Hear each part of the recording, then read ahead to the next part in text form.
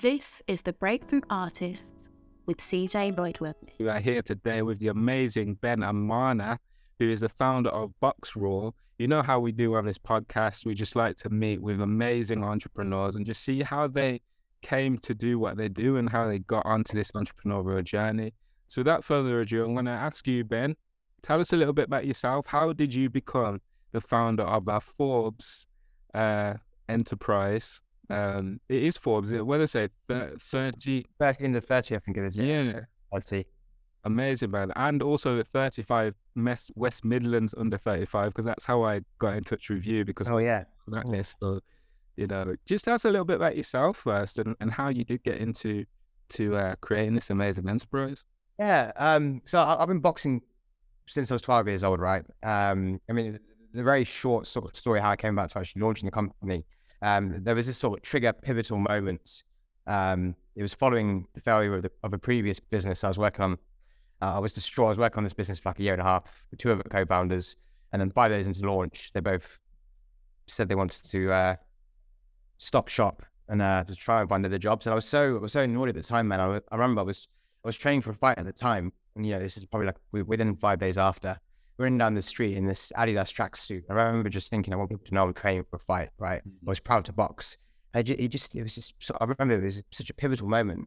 And the more I was thinking about it over the next few days, I just recognized that there wasn't a boxing brand, out there that at least represented boxing how I knew it to be, right? The brands that came before us, they just focused on the end result of boxing, the glamification of the sport, the prize fighters. They didn't really focus about the journey. It was more about the boots, gloves, shorts. But to me, it was the journey to get to that point, the lifestyle of the sport. That was really what was most beautiful to me. I just recognized, this was a business that needed to be launched, and just throughout time from the age of 12, what boxing had done for me and how I'd seen it change people's lives, both me, the kids in the street, friends at university, post-uni. I recognized that it was a sport that really had the power to change, not just physically, but emotionally. The core tenets of BOXRAW, it's built off the principles of boxing, which is discipline, mindfulness, and love. And it was very much that vision to be the reason why the world got into boxing. So how do we do that? And the product's almost a byproduct of what we do. We're very much service driven. Our approach to our marketing, to things we do outside of the actual business with the charity we've got. And that was the tick moment, man. Amazing. And so I just want to rewind a little bit to that first business enterprise. Was that a boxing brand as well? No, that was a mobile phone app. So it's it was essentially Instagram stories. But it was before Instagram stories. But the premise was that if I sent something to you, it would only be viewed by our mutual friends, and it disappeared after 24 hours. Okay. So it's quite a private social network, but that was the principle. But that was one business, man. If I told you every business that I tried my hands at, I think, you would have told me to give up at the start of Box. Friends from uni, actually, it was straight after, because I was promoting this out for like a year and a half, man. I was going in on it, while we were building it, telling friends about it, getting them the beta testing. And then, 5 days in, or 5 days in, if I didn't tell anybody, 10 days after that, I was like, right, I'm working on the next thing, not help and give it a rest. So that kind of, that entrepreneurial spirit, that fight, I guess, isn't it, to succeed, that fight for, wanting to do something that was clearly deeply ingrained in you, that entrepreneurial, mindset. Would you attribute that to actually being involved in boxing from an early age? 100%, man. 100%. But boxing taught me to be a man, right? Listen, I was a little shit growing up, okay? And I got bullied a lot, growing up initially. Parents came from India, they were Christian missionaries, and moved to England in an all-white Roman Catholic school. So naturally I was the subject to a lot of bullying. I could never really associate with the brown guys, on the street, because they were either Muslim, Hindu, Sikh. The white guys were all Christian, and they wouldn't accept me. So I was like this outsider, but at the same time I was always like quite a bit of a rebel. And I remember, but for me, boxing, it was, I was getting chased home most days from school, just stupid school kid bullying, man. At age 12, I was like, I need to put a stop to this, So there's a free class at the boxing gym down the road from me. and I joined that class, and instantly I fell in love with it, and the bullying stopped. I was able to stand up for myself. What was more important was that I recognized after, a few months being there, this wasn't just about learning how to fight another guy, punch another guy in the face. It taught me the principles of discipline, which when I talked about the principles of boxing, but discipline's the obvious one, right? And most people can understand that when it comes to boxing. But, the notion of being in a boxing gym whereby you get told to do a certain thing in your own time, like road running, your own shadow boxing, and you can see the results the week after, like you don't get that in school, where instantaneously from taking a beating or lack thereof, you know that you've made progress, right? So you, at that young age, you start to recognize that, okay, this makes a difference, right? Work ethic. You can't cheat the grind in boxing. It's so relentless, and so it's very much based on the individual versus a team, like a team sport. That was my first real sort of understanding of discipline. And then, when it comes to bouncing back, it's just the very nature of the sport, right? Is that, I remember once, I was probably like 15 or 16, had a shit sparring session, man. I had my head taken off, and I remember just thinking, I'm done with this. Why am I even doing this? I remember my coach was saying to me, is that, you find a way to win the fight. Okay, so you are going to get knocked down. It's long, deep talk to me. Right? It's stuck to me for such a long time, man. About bouncing back, and boxing teaches you that, without a doubt. And then just to quickly touch on the other principles of boxing, like mindfulness. It's the one that no one ever sort of associates with the sport, right? But the idea and concept of hitting a moving object while it's trying to hit you back, while you're protecting your head and you're protecting your body, while moving your feet in sync with the upper body, it requires focus like nothing else, right? You can't think about the past, imagine the future. You have to be present in the moment, and then love, from the point of view of my background, where I came from, not really being accepted. The boxing gym was the only place that accepted me as a kid growing up, right? It didn't matter where you came from. All that mattered was where you were headed. And that's how they judged you. They judged you on your performance, at training, your work ethic, you just showing up, and that was it. I'd see kids in the street who I was scared of from different gangs, right? I remember there was one guy I saw in the boxing gym. This was at the age of 12. I was so scared. I saw him in the boxing gym from a distance. Oh, great. He's also at this club. And we were like best friends. There was that mutual respect, and I never got that anywhere else. And conversely, university, I started a boxing club, and it was a completely different cohort of people, right? Very wealthy backgrounds, publicly educated, and for them, it was doing so much more than, they weren't there to try and compete. At the same time, they were part of this collective whereby everyone was so focused on their own goals, but at the same time, so supportive of one another. And it was something that I never really saw anywhere else. So, when it came to the ideation of BOXRAW, it was like, I really started to recognize that this was more than just the sport. It was a way to, it taught you the principles of living, right? Yeah. It embedded in you, rightly, like you touched on, it's an attitude toward life, boxing. It really is a lifestyle. It's just, and now people are starting to see that, in that there's so many different dimensions to the sport. You don't have to compete anymore. Now you can get group fitness classes, box size classes, box fit. Yeah. I think there's so many variations, but the notions and principles of sport, they apply no matter what element you're in, right? Yeah. And that was the moment, So in answer to your question, has boxing helped? 100%. It's who I am. Absolutely. I mean, that makes it so much more special, though, isn't it? When you're pushing forward with a brand, not just because you want to have lots of people wearing your stuff, but because you want, obviously, people that resonate with the idea of having that holistic approach. Because you rightly said it, like, particularly when people, I mean, I watch a little bit of boxing, nothing crazy. I mean, I don't proclaim to be an expert or anything like that. Yeah. I know that sometimes when boxing matches are on, like the big ones, like everybody's an expert then, aren't they? But especially at the pub. Exactly. But yeah, it's that kind of thing of, you're leading with, it sounds like you just lead with your passion about what boxing can do for people. And so how much of that played a part when, actually, let me bring it back. So you had two Christian missionary parents. So what was their stance on you doing boxing at that? My mom didn't even know I boxed. She knew she took me to the boxing gym, right? It was actually my dad that she didn't want me to go. She called him my dad's. And I think it was like a few weeks before I was doing my paper round, and I got knocked out. Some kid punched me, and I came home with a fucking huge bloody lip, right? Mum was obviously shocked and blah, blah, blah. She thought I'd just do boxing for self-defense, but when it actually, push came to pull, she was like against it. She called my dad up, they're separate at this point. And he was all for it, but she was against us. Basically, basically the whole time, right, mom never knew I competed. She just thought I was doing it for fitness, doing pads and bags and so on. So she was completely against the sport. Dad was all for it. But again, it's because both of them, like my dad wanted me to do it for almost the wrong reasons, right? He wanted me to be able to learn to handle myself. Whereas my mom was so scared about the sport, she just, she was just against it, right? They both were completely unaware of the benefits of the sport. It wasn't until I got into it, I recognized that. Which is, that's why we're here, right? We're here to shift that perception and narrative around the sport of it being viewed as this elite sport where you have to partake to compete. You have to compete to partake, even. It's a big disillusion amongst most people still to this day. Now it's getting a lot more popularity, but there's still a lot of naysayers who say, why would I need to do boxing? I'm not aggressive. And it's the opposite. It makes you way less aggressive because you know how to handle yourself. You don't want to put yourself in that position. It's like, why would I do that? But at the same time, I can walk with confidence. So what do you see the brand as more of a healthcare brand?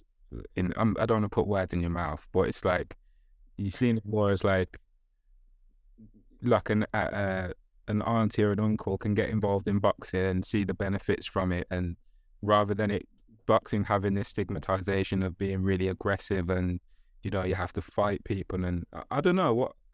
It's interesting. I've never thought about it like that in terms of healthcare. I mean, I suppose to some degree. I mean, when I think healthcare, I'm thinking like pharmaceuticals, right? Yeah. I consider it a lifestyle brand. Right. So I want BOXRAW to represent an attitude toward life. That's what I want. And nothing makes me happier than when I get messages or even from friends who I've known for ages and they're like, "Oh, I've just started boxing." I'm like, it makes me happy. If you send me a message next week and say, "Oh, Ben, I actually just joined a boxing class," it's going to make me happy. Have that impact on people where they're willing to try it. So what's the difference between say just being in a gym, sparring, working out? What's the difference in mindset required to then going into that competitive arena? What is required in terms of preparation to kind of go from sparring, training, to actually going in? Because I've got a cousin who's a boxer as well. I'll talk a little bit more about him in a bit, but the psychology, I guess, as someone who's competed yourself, it's different. It's a very good question, right? So the difference between sparring or doing intense training is that it's very much in the physical. There's a huge mental element involved in that, right? But ultimately, when you're actually getting in the ring, you're putting it all on the line, right? In your training, you've always got the safety net. It's like if you have a bad spar, now I'm mature enough whereby if you have a bad spar, it's not personal to a degree. It's not personal to any degree, firstly, but it's not. You recognize that you're there to learn. When it comes to the actual fight night, there's no second chance, right? And you've also got the world watching, really competitors or, friends and family watching. So your ego is also on the line. So this is where the mental aspect really comes in. It's something which is really hard to talk about tangibly because how do you measure the mental stress that someone goes through? But it's more so that knowing that you're doing something with a definitive end time, and after that, that's that, right? You get, and we just launched a collaboration around this concept of 36 minutes, right? But you've got 36 minutes in a professional fight to be able to make it fair, right? And after that, you're done. So I think what's required more so in preparation for an actual fight is just the mental stress and going through that camp and knowing shit. Injuries will come on. Okay, I've still got to fight. Yeah, and I was thinking as well about how, because naturally sometimes you must get into a fight and be like, this guy's down good, man. Like, how does then the psychology of that come into play when the person that you're fighting against he's probably a little bit quicker or a little bit stronger, or how does that actually relate to business in a sense? So when you're coming up against those kind of challenges where you think it's could possibly be too big for you or too much of that. I think it's a really good question. No one's ever asked me that. It's a really good question. I think the big thing within boxing, what it teaches you is you have to already go in believing you're going to win, right? If you're going in there and already starting to size the other guy up and sort of have these doubts, then ultimately you're in the wrong sport. And it's the same for me. I don't look at these big brands and think, oh my God, how am I going to get to that point? You know, it's the case of when, you know, not if. In my head, I'm already there. You know, in my head, I'm already going through the motions of getting to that point. So it all comes down to the actual mindset, you know, both in the ring and in business. You know, if you're looking, if you've got these doubts, the doubts are great, right? It challenges you. It puts the pressure on. I perform way better under pressure when I'm worrying about certain stuff. But I have to believe that I'm going to get to that point that I want to get to. Or I'm going to get that win, right? Yeah. If I don't believe that, I genuinely believe it, and I'm just saying it for the sake of it, then it's not going to happen. Because ultimately, it's going to get too hard. In the same way in the ring, right? It's going to get too hard. You know, you can say, oh, okay, I'm telling myself now I'm going to win. You know, I'm going to win this fight, but ultimately, I don't really believe it. You haven't got to, you know, when shit hits the fan, when you're in the ring, that's when it's all going to show. You know, because it's easy to show, you know, put on a brave face in training camp, you know, or even to your staff or, you know, to other people in business. But ultimately, when push comes to shove, you really have to believe that, because otherwise, the pain is going to be too hard. You're not going to cope with it. Yes. So relatable. It's, I mean, I am a creative person, so I probably will just come out with some quite philosophical questions, but I just see there's so much parallel between that, literally, because sometimes, you know, when I'm running Black Pants project, I'm like, it's quite overwhelming, because people, you know, are coming to you with their problems or whatever it is that they're trying to overcome, and like you're trying to overcome your daily problems, growing pain as well. So it's almost like I'm thinking about what you're saying. I'm like, that psychology, that kind of tunnel vision to know where you're going must play a part in that arena, but also in the entrepreneurial space as well. So I was going to ask, how do you kind of manage your like days then? So how big is your team at the moment, and how did you get to that point where you actually started to build a team, I guess, to go through that growing stage?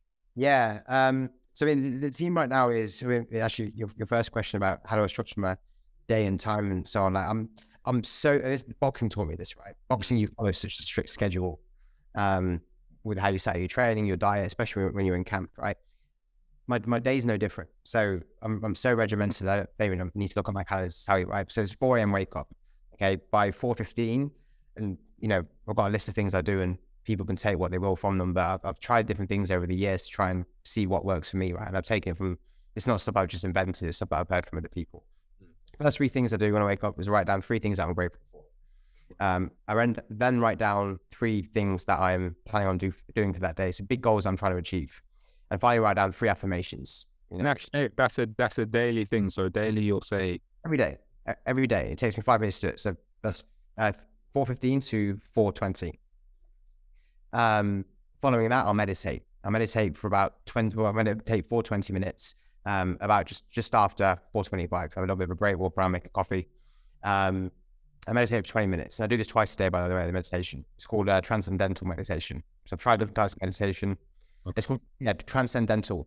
And you know, the reason why I'm doing that, actually, just to give you some context of why I'm doing the rituals at the start, you know, starting the day off on a positive note, just reminding yourself what you're grateful for and, you know, how far you've come. It's a great tone to start the day versus just trying to, you know, go through your emails, check your social media. It's often very negative, especially my email. You know, I'll wake up to so many dozen problems, man. I've got to fix this.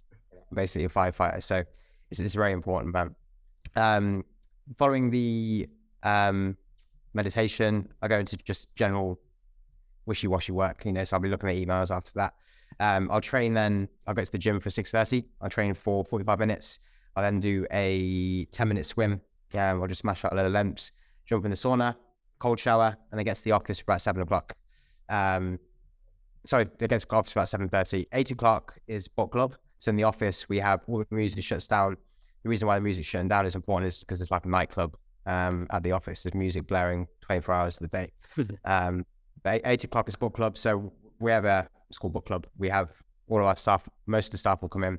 We pay for the literature and essentially just learning time. So we're learning about a role, about departments, you know, even self-improvement.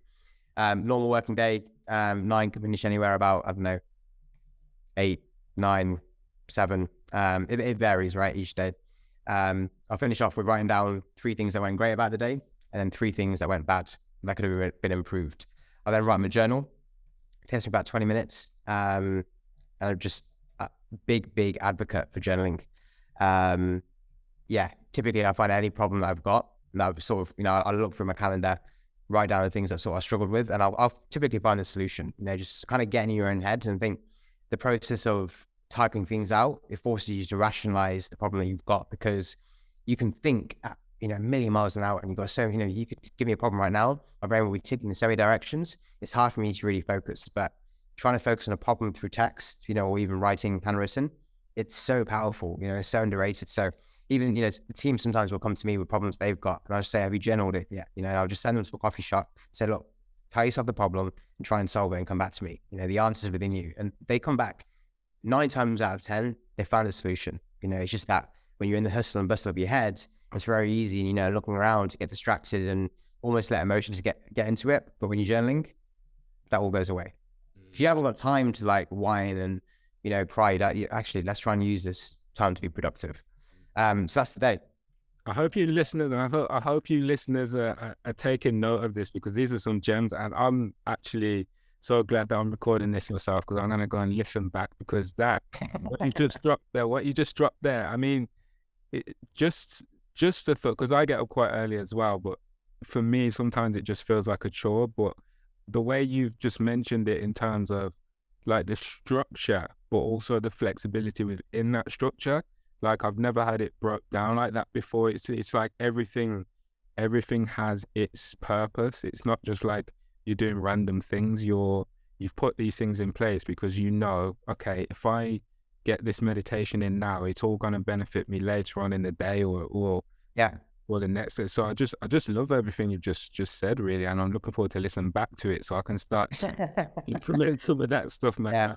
This is the key is that this won't work for everyone. Now I've tried so many other things in terms of daily rituals that just weren't realistic for me to sort of, because I'm so disciplined. Like you tell me, right, Ben, try this, I'll try it, and I'll try it consistently for some time, right? But you also have to be self-aware enough to know what works for you and what doesn't work for you. Like, there's so many successful people who don't meditate, or who don't journal, or don't wake up early, or who don't go to the gym. So it's about finding what works for you, and having, taking your ego out of it enough to say, actually, this might sound like it's good, or, even vice versa, being aware enough to know, okay, do I need to get more structure in the day that's going to help X, Y, and Z? Me, there's a logic, as you said, there's a logic behind it. With the meditation, it allows me to be calmer in certain situations, helps me sleep. And it's just kind of like a me time. And when you can get into, people want to research transcendental meditation, when you can get into a transcendental state, it's so bliss. So bliss. And yeah, again, it really does help. And so are there ever times where where something's kind of, you haven't been able to do something in the day? So you have your structure, but maybe something's happened and it's like throwing all the time, right? In fact, maybe another bit of good advice, right?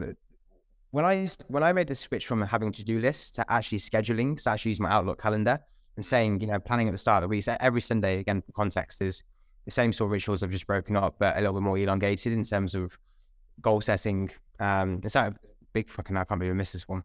Big one. I read my goals twice a day. Okay, so we've got our goals for the year, we've got our goals for the quarter and for the month, and personal goals for the week, which I set on a Sunday. I'll read them twice daily, and it just reminds me again what we're going after. So yeah, it's in terms of structuring it, like making sure things don't sort of follow over. When I used to have a to-do list, I used to use a Kanban view on Trello. That's when things always used to just get, end of the day would come, the things that weren't that much of a priority didn't get done. I had this constant backlog, right? And it was very inefficient and also really motivating when you get to the end of the day and you do to-do list, it hasn't been done.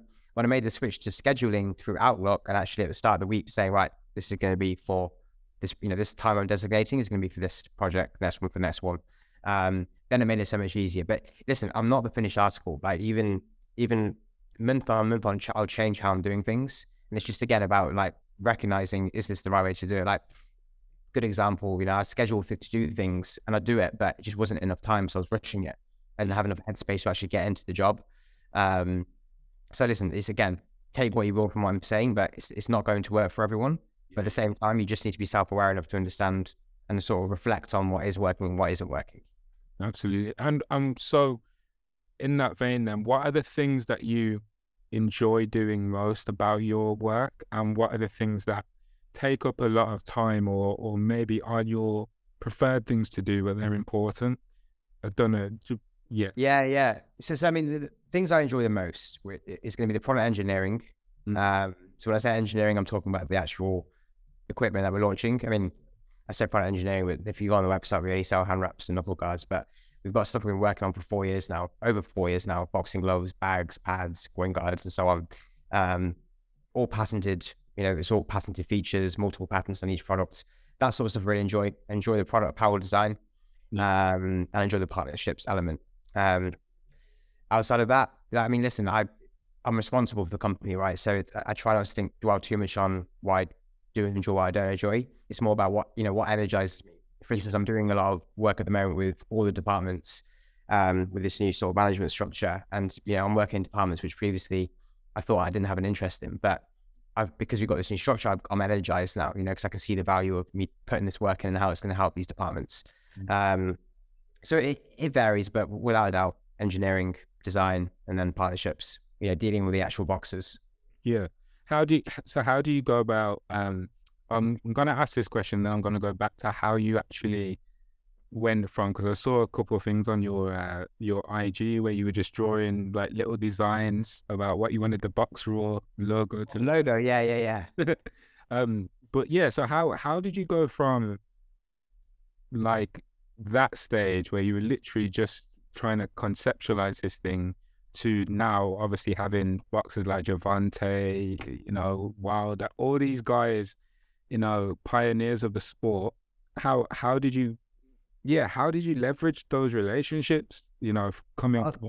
Yeah, I mean, I was very lucky and fortunate that the timing was key, right? It's ultimately the timing. We started just over 4 years ago, when Instagram for the boxing community wasn't that big. We launched, and then the other big Instagram, Ryan Garcia is a perfect example, right? Yeah. First of all, we had, I think, 18 months of pre-launch marketing, because it just took me that long to launch the brand. I was so naive in how long I thought it would take, but when we launched, we had about 20,000 followers. Ryan Garcia probably had thereabouts the same. So it was very easy back then to go into the DM of a boxer and message them. And it's essentially what we did. That model you can't use. You can still use it, but it's just, the chances of getting picked up are very low. But boxing at that time wasn't that big through socials. It was more things like weightlifting, which were starting to gain popularity. In the space. Boxing wasn't that big then. So I'd messaged them, very candidly, and just built the relationships authentically, man. Got to know them, sent them the gear. They loved the gear. And it just sort of, the product spoke for itself. We didn't have to pay. We still haven't paid to date, penny in any influencer, boxer, endorsements. The guys you see wearing it are wearing because they want to wear it. It's just the product's very good quality. It's better than anything else that's out there that's like for like. I'm not just saying that. And the proof is in the pudding. We don't have to pay some of the biggest celebrities, rappers, boxers in the world to wear it. Yeah, they still, they either wear it from us gifting it or their customers. Yeah. And that's so, like, it's strange to hear that, but it's a testament to your product, of course. But it's so strange to hear that you haven't like kind of like forced that relationship. You've actually believed so much in your product that you're like, wow, if we gift this, then we know people are gonna wear it. We know that, this is what boxers want, because you're coming from that sport yourself, so you just know, what wasn't there, and you've really just filled that need, and it's just amazing. Yeah, I think the other thing as well is that back then when I first started, I was just me running the social accounts. So I mean, it's still to this day, it's I still feed into the social team in some direction, but even back then, it was so authentic to the sport, boxers could relate to it. The lingo that I used, I could speak to them. It was like, okay, this is legit. This isn't just another clothing company that's popping up. That's just trying to see products. Like, there's an actual purpose behind what we're doing. And then, so as the excuse me, as the brand is growing, then how much of you is still at the forefront of it then? So, because of course, as it grows, you know, more people get involved. Of course, you hire them on the basis that they share the same value and things like that. But how important is it at times to maybe let go of, because you just mentioned about all the different departments. How difficult was it for you then? It's so hard, man.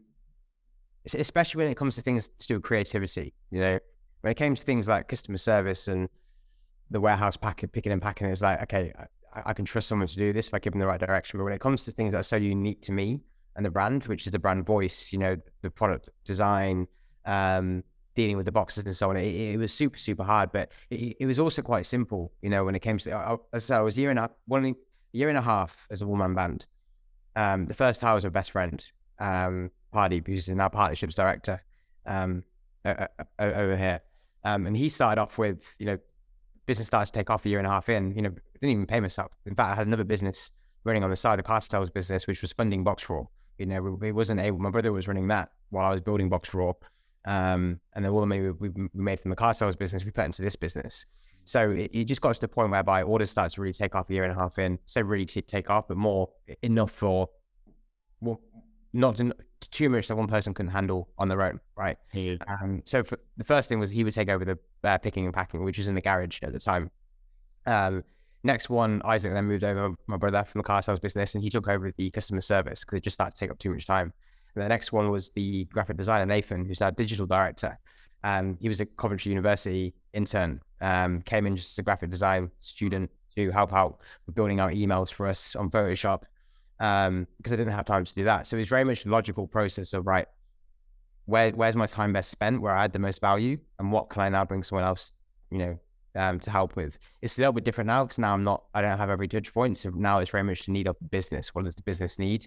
Where can we forecast more growth if we have this new head in this space?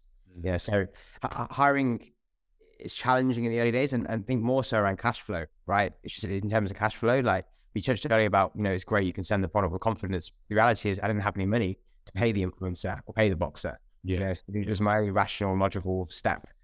And yeah, then the hiring now, it's just a case of trying to fill roles in areas of the business we recognize, you know, need growth, essentially. And it's a challenge, man. It's a challenge. You know, we've grown, you know, at a fairly decent rate since launching. Yeah. We've got 48 staff now. You know, this time last year we had about 20 something, you know. Full-time staff as well. Yeah. They're split, you know, we've got 25 or so in the Coventry office. I think 25 in the Coventry office, about 28 totally in the UK. And the rest split between USA, Philippines and Pakistan. Oh, wow. Quite a global team, yeah. So is your role currently founder CEO at the moment? Yes, correct, yeah. So who's your like touch point, your main touch point? Say you needed a little bit of advice or you weren't quite sure about something, who's like the number one person you go to? Like, do you have a... It really varies, right? Because people's skill sets is different, right? I mean, the leadership team first and foremost, they're my sounding board and everything, right? We're so open and transparent. So they're my number one when it's something that they don't necessarily have the experience for. I've got mentors, I've got friends, you know, that I'll go to for certain bits of advice.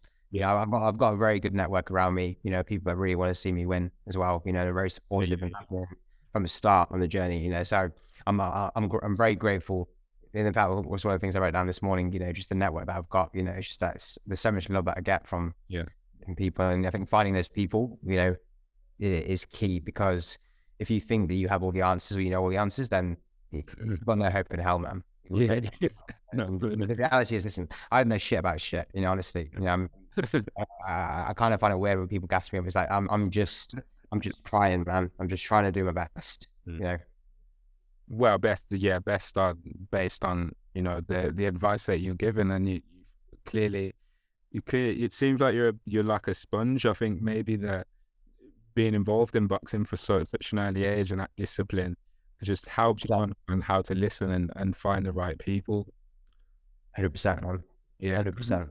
I mean, you know, Black Pants Project is a mentorship organization. You know, we're we're set up to provide mentors to Black and diverse business owners, because I think sometimes the concept of mentorship is often overlooked as something that is like for people who don't know what they're doing. But you know, how important would you say mentorship is for you? Man, it's so important. Listen, when you've got somebody who supports your vision and has no ulterior motive in the advice that they give you, because the other thing is, right, you can get advice from certain, I've done this time and time again, you know, I keep making the same mistake. You get advice from certain people in certain positions whereby they can benefit from the advice they give you. So they almost lead you down a wrong track. But when you get a mentor that's purely just has your own best interest at heart, then it's a win, right? Now, it's not necessarily you always need to take the exact advice they give you, but they'll always give you some sort of idea or spark something. You know, I've been given advice from some mentors, and they've made a point of view that's made me recognize that I'm actually right, you know, and that they were still wrong, you know. Yeah. But it's when you have that sounding board, that's how magic happens, right? And you can't. It's hard to get that with just the people that you work with. So when you got someone that's been there and done it, you know, again, I've got a mentor, Andy, who completely different type of business, right? But he's got a big business with lots of staff. So he's very good at people management and understanding processes, operations, things like that. You know, I wouldn't go to him for advice on, does this campaign look good? Do you like this product, right? It's understanding where your blind spots are, weaknesses are, where you don't necessarily have the experience, and trying to leverage that from somebody else. I hear that.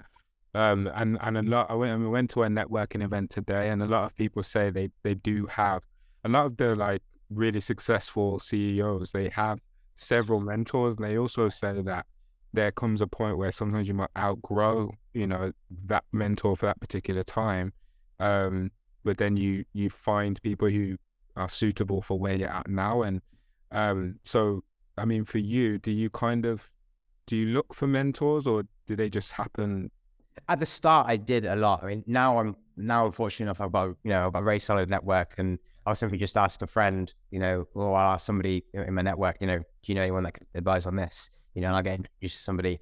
But in the early days, yeah, it was big for me. It was a struggle, you know, because starting out, I give my time now to kids who want to get mentored, but I usually have to get an introduction from somebody. Like, so you get, you know, I get messages from certain people who say, "Oh, can you help me with this?" Like, I'll help them to a degree through Instagram, you know, through a DM. But past that point, it becomes hard to manage all of that. So trying to get an introduction, try and get a mentor, you know, the project you guys have got going on, perfect way to get a mentor, because otherwise it's hard, especially to get people that actually have the knowledge. Yeah. You have to protect your time as well, don't you? Exactly. It's hard, you know, like, you know, I'd love to try and help everyone I can, but the reality is I haven't got that many hours in the day. I was gonna say as well, because I imagine your LinkedIn, you must be getting crazy amounts of DMs on there. How do you select like I mean, I'll probably just ask, you know, what made you speak to me? Because I'm sure there's probably lots of people that message you. Again, that just came from 35 under 30. But look, I've got about, I think, 1,800 LinkedIn requests. I don't accept anyone. Because the problem is, it's such a seedy platform. Yeah. Everyone's, hey, man, we'd like to improve your business. I'm like, I haven't got. The thing is, at the time, I used to, I took the bait, right? Because I was like, oh, I'm just getting up. This person really know me. And you just realize it's just, I mean, my personal experience, I wouldn't reach out to someone. If you reached out to me saying, Ben, can I mentor you? Can you mentor me on LinkedIn? I'd ignore it, right? Because there's so much of it, and people got so much of an ulterior motive. Whereas if it came from introduction, I'd be completely cool with it. And the reason why we connected, I think it was because of that 35 into 35. Yeah. So that's, I thought, okay, fine, there's a connection there. You know, I'm happy to make that. But otherwise, it's a no, man, from me anyway. I hear that, and it must be. I mean, I get it myself, so I know I feel your pain, man. But I was gonna say then, so for you, just in the interest of time, so for you, what is your ultimate ambition for yourself, and then your business as well? So I don't know if they're synonymous, but are there ultimate ambition? Like, it comes back to the vision, right?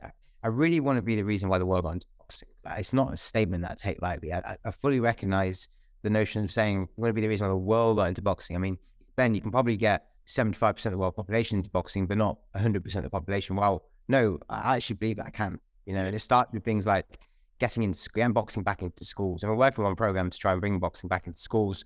We do programs with our charity, Boxing is Love, which does programs with, you know, different disadvantaged schools. You know, the charity Boxing is Love itself we can't say we're here to be the reason why the world got into boxing and then disregard a third of the world's population who don't have access to the sport. It's so inauthentic, right? We are here to be the reason why the world got into boxing. So we've got this charity, we're building boxing gyms across the third world. First one's been built in Liberia. We're in other community projects, in places where they don't have access to that, or they never will have access. And it's not just about, we don't say we want every kid to become a world champion. It's not about that. It's about setting that mindset, those principles around discipline, mindfulness, love. If we can do that, we can change the world, period. Okay. Kids will be way less aggressive in school. They'll have something to focus on. They'll be more mindful. They'll be more caring for one another. There'll be a mutual respect between, the people you get into the boxing gym with, because the torture is, it's not about competing. It's knowing the torture of the training. It's a full body workout. It's a win-win. That's my ultimate ambition, right? Is that measurable? No, it's tricky. To say what's the ambition with the business, I don't have an exit plan. This is such a big passion of mine. I want to compete with the big boys. Okay, if we want to add some tangible notion to the the idea of what this ambition is, I want to compete with the big boys. I'm creating $1 billion company. Okay, first ambition, enjoy the journey, man. Enjoy the journey. I've got my own personal goals. As I said, one of them is to write a New York Times bestseller one day. Wants to go into space. I've got personal goals. Want to go to space? Oh, mate, my passion outside of boxing and business, that are my two passions, right? Is space. I love learning about space. Love learning about it. I find it so interesting. I don't know, but the business that would happen after BOXRAW, if there is ever an after BOXRAW, would be something to do with space. The only thing that space, boxing in space, raw. Yeah. Space raw. I'm afraid about that, man. Yeah, man. I want my props for that one, because that. I mean, it's amazing. I mean, just hearing your passion and your the why you're doing this. It's very much, as you say, you want the world to get into boxing, but it's not about just getting people into fighting. No, it's about getting people to understand that mindset and the discipline, and helping young people to be able to channel their energetic propensities, really, and do something positive, because we're living in a world, unfortunately, there's a lot of crime, particularly in the Midlands at the moment, and from what you're saying, if we could really channel those young people into things like entrepreneurship, things like having a space to use some of that energy, and why wouldn't we want that? 100%. So just on the final point, and just for our entrepreneurial listeners, if there is someone that is starting out their business, maybe it's a clothing brand, maybe it's some kind of tech company, or they've just got this really burning desire to do this company, what are kind of 3 tips you would give them to know whether this is a viable business option? Because it might be that they're leading with their passion, but how do they know that it's viable? Because that's one thing that we get asked quite a lot. Yeah, it's a good question. How do you know it's viable? I mean, the first big advice, first one is find the why. Okay, if you want to start a clothing brand, there needs to be an actual why associated with that, right? People don't. There's a very famous. If you haven't watched it, any of the listeners, there's a video on YouTube called The Golden Circle. It's a TED Talk. It's one of the top 5 all-time watched TED Talks, right? But it's about, people don't buy what you do, they're about why you do it, okay? The why needs to be stronger than the what. You can't just go out in a saturated market and just launch a clothing brand, right? People need to know what they're resonating with, and it's not, people don't buy products anymore, they buy the rationale behind it, and which brings me on the second point, the problem you're solving. The second point is launching a business, like, what problem are you trying to solve? You can't just go in there trying to make some money, okay? And for me, the problem was, there wasn't a brand that represented boxing. The vision wasn't, let's launch a boxing clothing brand. The problem that I had was that there wasn't one, okay, that represented it. That's why I did it, okay? And I think the third thing is that you just need to be persistent. You need to be persistent, because it's so hard in the early days, getting going. There's times when I remember once, our first hire, we're probably about a year in, maybe a little bit less. I remember we were driving to a chicken shop, I remember so specifically, and sales were just shit, man. They were terrible. We were making, I don't know, 10 orders a month, something silly like that. It wasn't sustainable. I'd gone from making I did 1.2 million in my second year of doing the car sales business at the age of 22. Okay, so I went from doing that sort of money to then BOXRAW making fuck all basically, right? And you know, he reminded, no, Ben, you know, we're onto something. You know, you're onto something. You know, keep with it. I believe in the brand. You know, it's just having that network around you, but also yourself being persistent enough to just push forward through the crap that's going to happen. That is inevitable, and you never want to believe it. Whenever I started any business in the past, I went in there with the intention that this is going to work. I'm going to keep working at it until it, you know, until it gets to that point. Yeah. And then, you know, the fourth question, how do you, or the second question, how do you know when it's a viable business? Yeah. That's a really tricky one, because I think for me, it's just something instinctively where that's all I know, right? My first business essentially was at the age of 12, right? So I just had that instinct to try and make something, you know, and I didn't really care about failing. You know, for me, starting at a young age, and if you are young, what have you got to lose, man? What's your alternative to go work in a 9-to-5 job and do the same shit every single day? Like, people get to the age of 30 and start a business and are very successful, you know, 40, 50, but you've got time on your hands. Okay. So I do agree, you know, as you get older and people, you know, you have responsibilities, you have a wife, kids, so it makes it hard to make that leap. But if you're young, like, what's your alternative, man? Just do it. You know, stop being a pussy and just fucking go out and do it. Serious. I'm serious. And some people are just in an hour about doing the business. Like, okay, just don't do it. Then go carry on working where you're working and complain about all the shit you complain about the co-workers, your boss. Like, and that's a really good point. Do you have many of those people around you, or do you? Not anymore. No, not anymore, man. Back in the day, is that something you have? Yeah, all the time, man. It's just that negative energy, man. I've got to listen. I don't care if you own a business or if you're a school teacher. If you're a school teacher and you're passionate about it, we're going to get on. But if you come at me and you're moaning about your relationship, your job, then do something about it. You know, yeah. What more of a push do you need? It's just, but yeah, you're given, and I get it. It's a hard jump to make when you get into that comfort zone of being in that 9-to-5 doing something. You've got a safe salary. It's hard to make that leap, but what's the alternative? Yeah, it's starting. So you know, if there are people in that 9-to-5 scenario where they don't really like the job, they want to do something else, but they don't know. Like you say, it's that mental barrier of not knowing when to leave and what. I mean, I think most entrepreneurs have an experience where they've been working some kind of job and they've just thought, you know what, I can't do this anymore.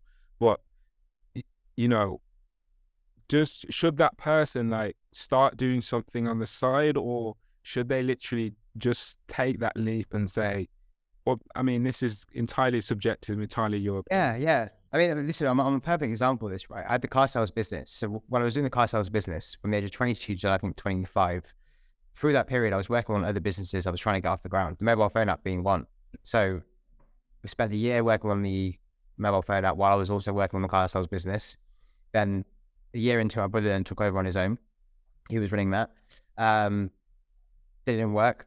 I went back into the car sales business, started BOXRAW straight away. I didn't stop what I was doing. I was utilizing my evenings. Now, this is the big thing that people don't understand. It's you need to be a hustler, man. Yeah. But I had a friend recently from uni who I was talking to her about business. You know, it was a great business. I really liked it. And then she got another job somewhere. She said, I just don't have the time. I'm like, look at the evenings, you know, you've got time. Like, you got time on your side. When you're young, you know, nowadays it's frowned upon to say, you know, just sleep less. But in the early days, you have to, okay?